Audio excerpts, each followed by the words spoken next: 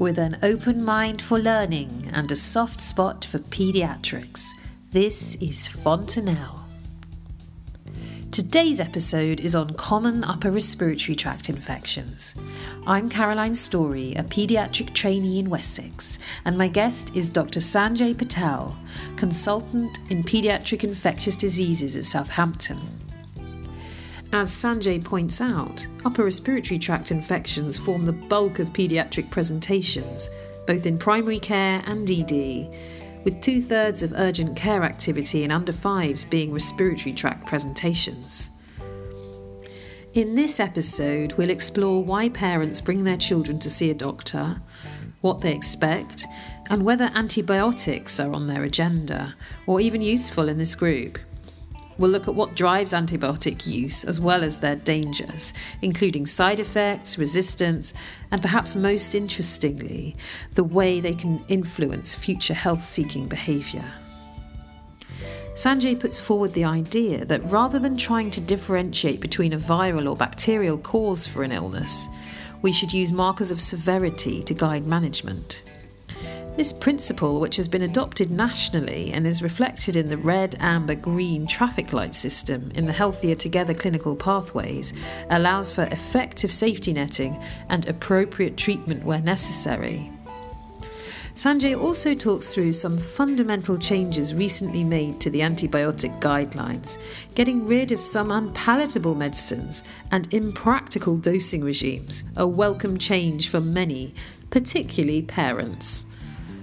The hope is that by changing the way we approach common respiratory tract infections, we can help educate parents and reduce the number of antibiotic prescriptions in this group by 50%.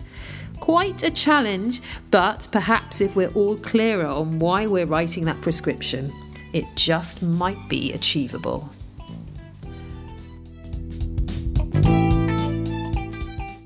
So I'm here in Southampton today with Dr. Sanjay Patel, a consultant in paediatric infectious diseases. Welcome back to Fontanelle, Sanjay. Thank you. Lovely to chat again. And we're going to talk today about common respiratory tract infections. Yeah, absolutely. They make up the bulk of activity in primary care and ED. You know, when you look at the data, especially the under 5s make up the bulk of paediatric unplanned activity, and in that age group, 2/3 of it is something to do with a fever, respiratory tract infection. Why do parents bring them to see a doctor?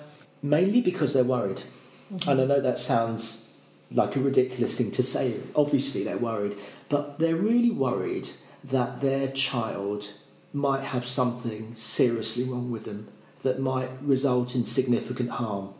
And from all of the survey data and the fabulous qualitative research that's been published on this cohort of children, young children with respiratory tract infections, the common message from parents is they just don't feel confident in distinguishing a minor self-limiting illness from something more serious. You know, we often perceive, and the perception from clinicians is that parents are seeking antibiotics, but that's so far from the truth in many, many parents. They don't want antibiotics necessarily. What do they want? Reassurance? They want reassurance, exactly. They want someone who they trust.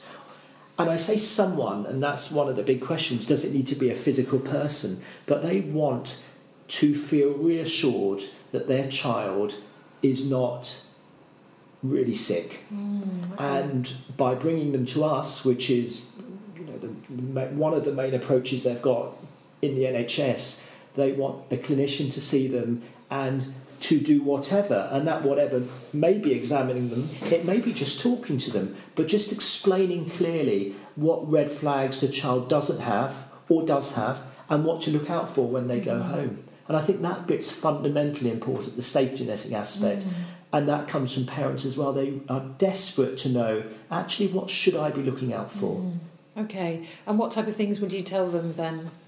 Well, we have developed safety netting sheets, as you well know, on the Healthier Together website, and the main pathologies we're talking about are sore throats, we're talking about otitis media, we're talking about pneumonia and coughs, And so for all of those, there are different red flags, red and amber features to look out for parents. And I think it's really important that we are consistent across the healthcare system when we manage these children. And I've got this lovely quote from a parent that I read, which I'm going to tell you, which kind of brings it home to me. This mother says, I rushed him down to the doctors and apparently both his tonsils were inflamed and he was put on antibiotics straight away. I felt dreadful and said, how did I miss that? And from then on I can't have him suffer like that next time. Oh, no. You know, this was a young child, a 3-year-old, who in all probability had a viral respiratory tract infection, upper respiratory tract infection, but by virtue of being prescribed antibiotics, her future health-seeking behaviour is obviously going to be to go to the GP or to ED, because they're going to go to somewhere where her child can access antibiotics. Yeah, okay. So if we're talking about activity and looking at the data in Southampton, activity for these kinds of presentations has gone up by 25% in this age group in the last 12 months, which is completely unsustainable. Wow, that can't carry on, can it? It just can't carry on. No. And so something's got to give. Yeah. And what we found through some of the safety netting work we've done in Southampton is that you can reduce presentations during the same illness or in future illnesses 50-60% potentially if you effectively safety net. Wow, okay, so for this child, a 3-year-old with inflamed tonsils, what do you think made that clinician give antibiotics, or what would they maybe be better off doing on another occasion? Yeah, I think we're really risk averse with young children. And when I mean young, I'm not talking about babies under 3 months of age. Those are a high risk group. Yeah. We know about neonatal sepsis and late onset sepsis. So I'm talking about a child that's 1 or 2 or 3. And clinicians seem to be more worried about those children than a 12, 13, 14-year-old. And actually, when you look at the epidemiological data, it's far more likely that the etiology of their infection is viral in younger children by virtue of the way they interact, the virtue which they spread infections. Your likelihood of a respiratory tract infection being viral in etiology far higher in young children, and all of the data, there's lovely data to show that with sore throats and with pneumonias and stuff like that. Really good question, why do clinicians prescribe antibiotics? And I've asked a lot of them that, and I think clearly one of the main perceptions is if I prescribe antibiotics, the child's symptoms are going to resolve more quickly. Also, that if I prescribe antibiotics, they're less likely to come to harm in terms of suppurative complication. I think the media has clearly not helped in the way that the media has changed so tremendously. I mean, just think we're doing a podcast now, aren't we? No one had heard of a podcast 10 years ago. And the instant messages people get and the way that the news travels so quickly. And I think that we are so influenced by what we read in the papers that our risk aversion and fear of missing things like sepsis and meningitis is driving a lot of antibiotic prescribing as well. Okay, in terms of doing harm, and maybe by giving antibiotics we could be doing harm, we've got the resistance, which we're obviously worried about. Is there anything else that you'd worry about? So I think 2 things. I think you've hit the nail on the head. You read in the media, and this is a real story. It's not just fake news. Antibiotic resistance is absolutely here and absolutely terrifying, partly because we don't have a whole load of new antibiotics to give to children when we run out of the ones that we currently have. It's a natural process, but we're speeding up the evolution of resistance by virtue of prescribing antibiotics at population level at the rates that we're doing. There are also side effects from antibiotics. So all of those bits about diarrhoea and skin rashes, well, they're real. And 10, 15, 20% of children are going to experience direct side effects from antibiotics. And I think the third bit, which is almost the most complicated, is it impacts on future health-seeking behaviour and resilience. And if you perceive, like in the quote I just said, that the antibiotics made the difference for your child, then you're going to expect to receive them next time. And that's why these rates of presentations to primary care and ED are going up by 5 to 10 to 25% year on year. Yeah. Just going back to the diarrhoea as a side effect, can you get long-term changes to your gut microbiome by taking antibiotics, or is that a bit of a myth? Really good question. The microbiome essentially means the bacterial composition of our body. We are made up of 10 times as many bacteria in our bodies than human cells. which is so hard to comprehend, but it shows how important that relationship is between bacteria and human cells in all of the enzymatic processes, etc. We don't even really understand what that interaction is, but in the past 5 years there's been an explosion of knowledge in terms of the microbiome, and there are some really interesting signals coming out about the impact of early life exposure to antibiotics and things like obesity and things like allergy and other processes. So I think it's real. We don't really understand it particularly well, but we're going to learn a hell of a lot more about it in the coming years. And I feel very strongly about our exposure to the microbiome from antibiotics. And do you think that length of course makes a difference? The longer you expose the microbiome to antibiotics, the more resistance you drive. So say you took a course of azithromycin, a 3-day course of azithromycin this week. In 6 months' time, I would still find resistance to azithromycin in you, in the gram-negatives in your body. Wow. So that is the natural process of resistance. So the things you may have heard about in the news are, should we only be treating infections until people get better? We don't know. But if you do not think a patient has a bacterial infection, and it could be that, on day one people weren't sure, but then when you get results through, it's obvious that this was a viral infection, just stop them. If you've got a bacterial illness that needs antibiotics, then they need to be treated until they're better. And we should be following the course length guidance that we have through the SCAN guidelines, which are the primary care guidelines in this area, or within secondary care through the PEER guidelines. But if it's not a bacterial infection, do not treat with antibiotics. Okay, so coming back to this child with the inflamed tonsils, how would we, if they've actually got a bacterial infection, how could I, as a clinician, be confident that, yes, I do want to use antibiotics and this is justified and will be helpful?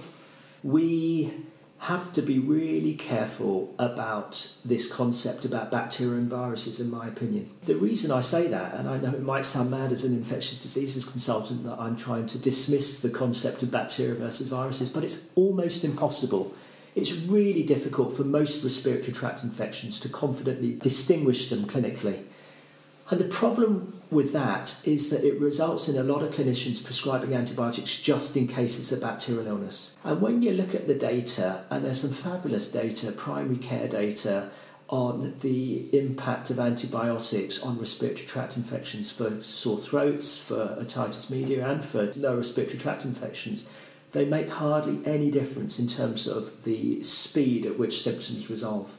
And so my approach, and the approach nationally, is that we should be basing the decision to treat on severity of illness, not on whether it might be a bacterial illness or not. Okay, so it's a completely different concept. Completely different concept, which is why things like fever pain and other scoring systems, for otitis media, we've got a scoring system that essentially scores the severity of your symptoms and allows clinicians to make decisions about whether to prescribe or not on that. And I think that's a much more effective way of prescribing, because it will result in less harm to children and less unnecessary medicalisation. So we're still actually doing it in case it's a bacterial infection, but we're just moving our bar higher, saying if we don't treat this and it's bacterial, that's going to be dangerous. Yeah, we're saying that mild to moderate bacterial infections do not benefit from antibiotics from all the data we have. So we're saying exactly that we have immune systems. Those immune systems will cure us of infections. But if things progress, and that's where safety netting comes in, if symptoms worsen, well then absolutely come back, and then we can consider starting antibiotics. I mean, another approach is delayed prescribing that's used quite commonly in primary care, and another really powerful approach for getting parents and the public to see that actually most infections don't need treating with antibiotics. We've got to change the expectation.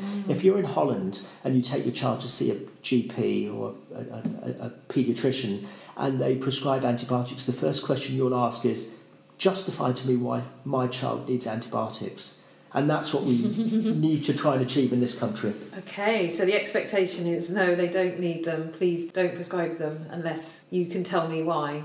And I've interviewed parents in this country who have left a consultation with exactly the same feeling. They went in not wanting antibiotics, and they came out with their child having been prescribed antibiotics. and they just felt, look, that's not what we were looking for. Right. And I think that concept of shared decision making and aligning the consultation to why the parent brought their child for the consultation in the first place is fundamentally important. They don't go there generally seeking antibiotics. They want someone to check that their child isn't seriously unwell and to provide them with some sensible information about what to look out for. We cannot really clinically distinguish viral infections from bacterial infections, and parents just they generally don't know the difference in those things. And so when you hear parents saying, God, the doctor, they're always saying my child's got a viral infection, it shows that consultation achieved very little or wasn't the best use of that 10 minutes. If we spend the 10 minutes in primary care or in ED going through red, amber, green, severity, what to look out for at home, what can be done at home during that illness, we're going to reassure parents more effectively. They're going to represent during that illness less frequently, and they're going to represent in the future less frequently. So if I think back to this week in PAU and then diagnosis or impression, viral upper respiratory tract infection, actually there's no way of knowing it's viral, it's just non-severe. You're right, in time maybe we'll completely remove that presumed viral and just write moderate, mild to moderate, because that's how we should be thinking. Yeah, that is more of the framework of thinking. So what's different about the Dutch approach? I wish I knew. I think we're thinking about this at national level. I do a lot of work nationally and across Europe in terms of antibiotic stewardship for children, and there needs to be a seismic change in societal attitudes to antibiotics, and perhaps in terms of risks and benefits. And I think people perceive harm from not prescribing antibiotics, but they don't perceive harm from receiving antibiotics, and that's what needs to change. Having looked at rates of antibiotic prescribing in primary care versus ED, say, rates are considerably higher in ED for the same cohort of children presenting, and that inconsistency is driving anxiety and thus antibiotic seeking behaviour. That's interesting. Do you think that could be because in primary care at least there's an element of follow-up? I think there's so many reasons. I think primary care clinicians are far better at managing risk compared to hospital staff. We know from all the data that if you get GPs into EDs, your rates of investigations plummet, your rates of prescribing plummet. We just have a very different approach in hospital. But your comment about the follow-up is fundamentally important as well, that whilst we continue to work in silos in a non-integrated system, we don't have the confidence that child, if they were to deteriorate, would be potentially managed in the same way. And so until we trust the system, until we influence the system, and until we work within an integrated system, some of those things people are going to find challenging. It's really hard to change behaviour, full stop, and it's really hard to reduce variation. We know that from all of the national data. But trying to achieve something across community settings, out-of-hours settings and hospital settings is hard, but I think we're getting there. And I think if we get this right, we can reduce antibiotic prescribing in children by 50%. And I think if we're able to achieve that, it will have a huge impact on the quality of care and the confidence that parents have in Wessex. So you talked earlier about why parents bring their children in and that they're worried something's seriously wrong, and I think a phrase sometimes we hear is, it's gone to his chest, and they're worried about pneumonia. Can you talk to us a little bit about that? Yeah, I think pneumonia is challenging because there isn't a great validated scoring system for clearly identifying who will benefit from antibiotics or which child will compared to who won't benefit. There's a lovely adult study that was done recently that showed that very little difference in terms of speed of resolution of symptoms and complications when antibiotics are prescribed or not, and we're trying to replicate that study in children. The approach that we take, which is based on kind of the national guidance, is that if a child has had a fever for a day or two, a couple of days of fever, and has respiratory distress, and that they don't have bronchiolitis, so they're not an infant with respiratory distress, then one would consider treating with antibiotics. If they have a wheeze, especially if they've got a bilateral wheeze, it makes it extremely unlikely it's a bacterial infection. Even hearing crackles is so poorly associated with an infection in children being bacterial or not that those auscultation adds very little to the decision making about who to prescribe antibiotics to or not. But the most robust metrics are hypoxia and respiratory distress. I would love us to have a more validated system for children, but that's our approach at the moment. And I know that it can sometimes be challenging to measure SATs in primary care. For the older child, you could use an adult probe. Yeah. In my opinion, I think that all GP practices should have a probe that accurately measures the SATs in a child. It's a fundamentally important piece of information. You know, there's been this huge push about sepsis, hasn't there, Caroline? In the past couple of years, a massive push based on, resulting in the NICE sepsis guidelines being published. Sepsis is a physiological process. And what I mean by that is it's because of capillary leak that you get those sequelae that allow you to diagnose sepsis clinically. And you look for tachycardia, tachypnea, hypoxia, altered level of consciousness, reduced urine output, cold hands and feet. And it's a jigsaw. And I think some of the fundamental bits of that are your physiological parameters, like your heart rate, your respiratory rate, and your SATs. And I think that to confidently rule out sepsis at that moment in time, one requires a clinician to measure those things. And clearly if a child's got a viral upper respiratory tract infection, you barely need to examine the child. But to identify the unwell child, one needs to look at their physiology. That's great. So we've talked a lot about when we should not give antibiotics. If the child does need antibiotics, where can we find information about what to give them? We've just finished a big piece of work rewriting or changing the guidance on prescribing in both community-based settings, so primary care, and in secondary care. And what we now have across Wessex is we have the same guidelines for things like tonsillitis, otitis media, impetigo, pneumonia, so that there is no longer that inconsistency about antibiotic prescribing in primary and secondary care. And so for GPs, that's found on the SCAN guidelines, and for secondary care clinicians, that's found on the PEER website. And that's the same guideline as you'd get in the micro guide? Indeed, exactly. It's the same thing that hospital clinicians are using through the micro guide. But there have been some fundamental changes. Okay, like what? So we recognise that if a child needs antibiotics, it needs to be an antibiotic that they'll tolerate. So things like penicillin V suspension, things like flucloxacillin suspension, taste awful. Yeah.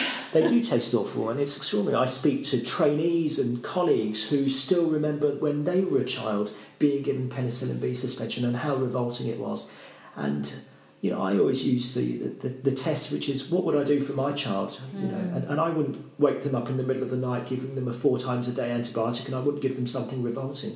So we've very much moved away from 4 times a day dosing of things like penicillin V. We've very much moved away from the use of things like flucloxacillin and penicillin V. And so we now use amoxicillin, first line for most respiratory tract infections.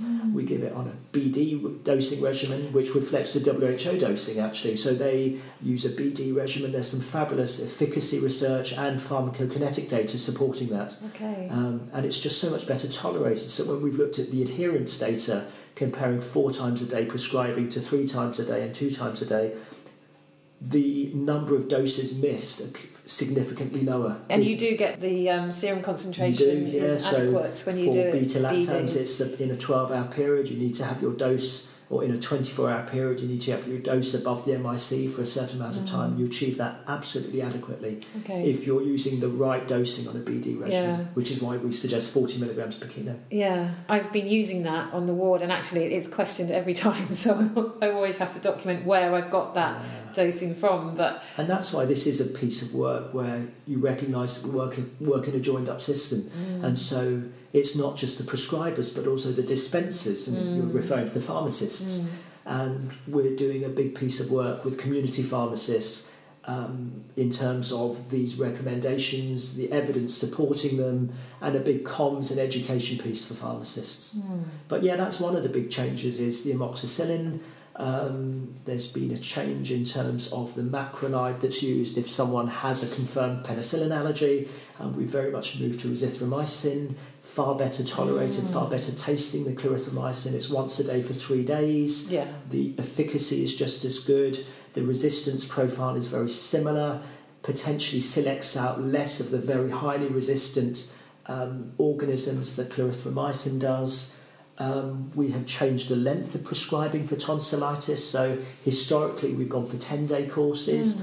We're different in terms of group A strep in this country compared to other parts of the world where there are far higher rates of rheumatic fever. So in the UK and in developed countries, a 7-day course absolutely suffices. It means you don't have to give them a second bottle of antibiotics to go home with. So I think it's important to remember that we're not saying that never prescribe antibiotics to children, but base it on severity. If you think a child's got group A strep, and I think the fever pain score thing is relevant, as is scarlet fever, well then do treat them.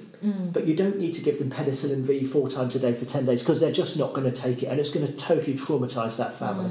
So you mentioned azithro as a second line if there's a penicillin allergy. I think we used to prescribe a lot more azithromycin if someone had a respiratory tract infection with global, mild, streaky chest x-ray changes, and you sort of think, well, we'll just give them some azithromycin for 3 days, and we're really not encouraged to do that now. Can you just tell us a little bit about what's behind that? No, absolutely, Caroline. It's to do with antibiotic resistance. So different antibiotics drive different levels of resistance. And so if, as I said to you earlier, if you took a course of azithromycin today, you'd still have evidence of resistance, azithromycin resistance, macrolide resistance in 6 months' time. So if you multiply that across a population, you start driving very high level resistance across a population. So beta-lactam, the narrower your antibiotic, so this is the concept of amoxicillin versus azithromycin. They're different classes, but they're also amoxicillin is a far narrower spectrum antibiotic. It drives a lot less resistance at population level.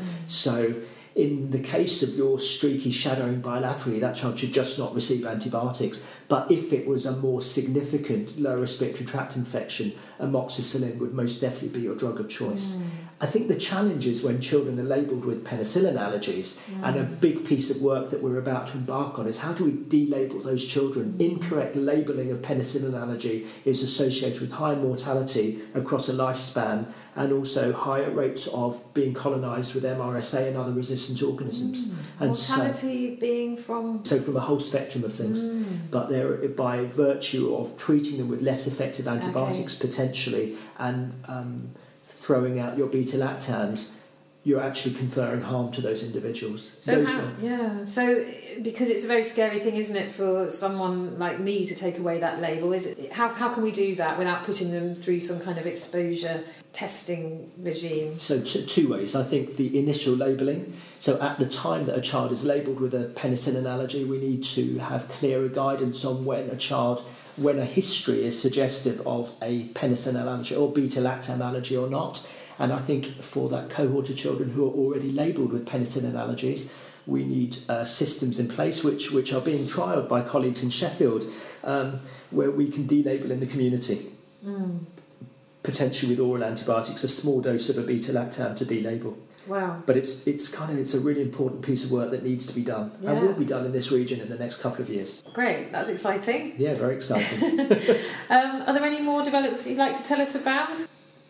I think that there's been a huge pressure on clinicians following the information we get about sepsis. I think it's absolutely right that we should be thinking about sepsis, and I think it's absolutely right that for children who appear unwell, we are able to quantify, we're able to use physiological metrics to help identify the child with sepsis. But I also recognise that focus on sepsis is potentially driving unnecessary antibiotic use. And so I think we're in a difficult position with that, and I think we're going to spend the next few years negotiating a route that allows us to continue recognising and identifying the child with sepsis, but not over-treating children who are not going to benefit from antibiotics. Because if we don't do that, we're going to overly medicalise children, and we're going to drive rates of antibiotic resistance. And that just brings me on to just the difference between IV and oral. Do you have any comments about that at all? A really good question. we have been really keen to treat unwell children with intravenous antibiotics for prolonged periods of time. My personal practice has been that my duration of IV antibiotics has got shorter and shorter and shorter over the years.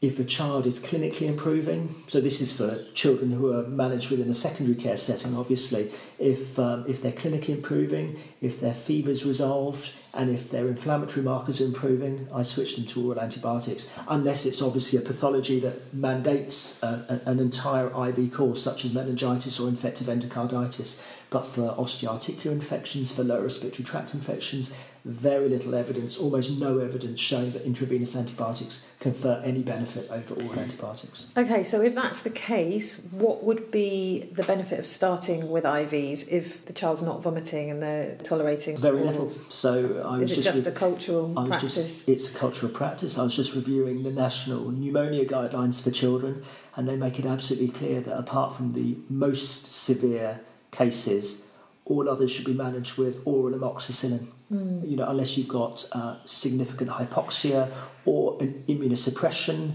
or underlying comorbidities like cystic fibrosis or bronchiectasis.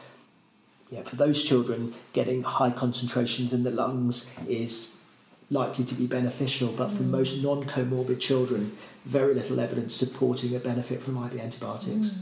So if you've made your clinical diagnosis based on temperature going on for more than a couple of days and tachypnea and hypoxia, then oral amoxicillin, unless there's a deterioration. Absolutely. So you wouldn't actually need to do any blood tests? No, you don't need to do any blood tests, and you can safety net them so that if they do deteriorate, they come back in a timely fashion. For me, that's not a sign of failure.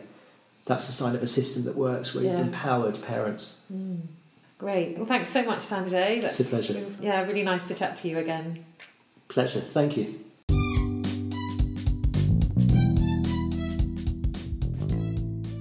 Yes, and thank you so much once again to Sanjay Patel for sharing his vast knowledge and insights with us.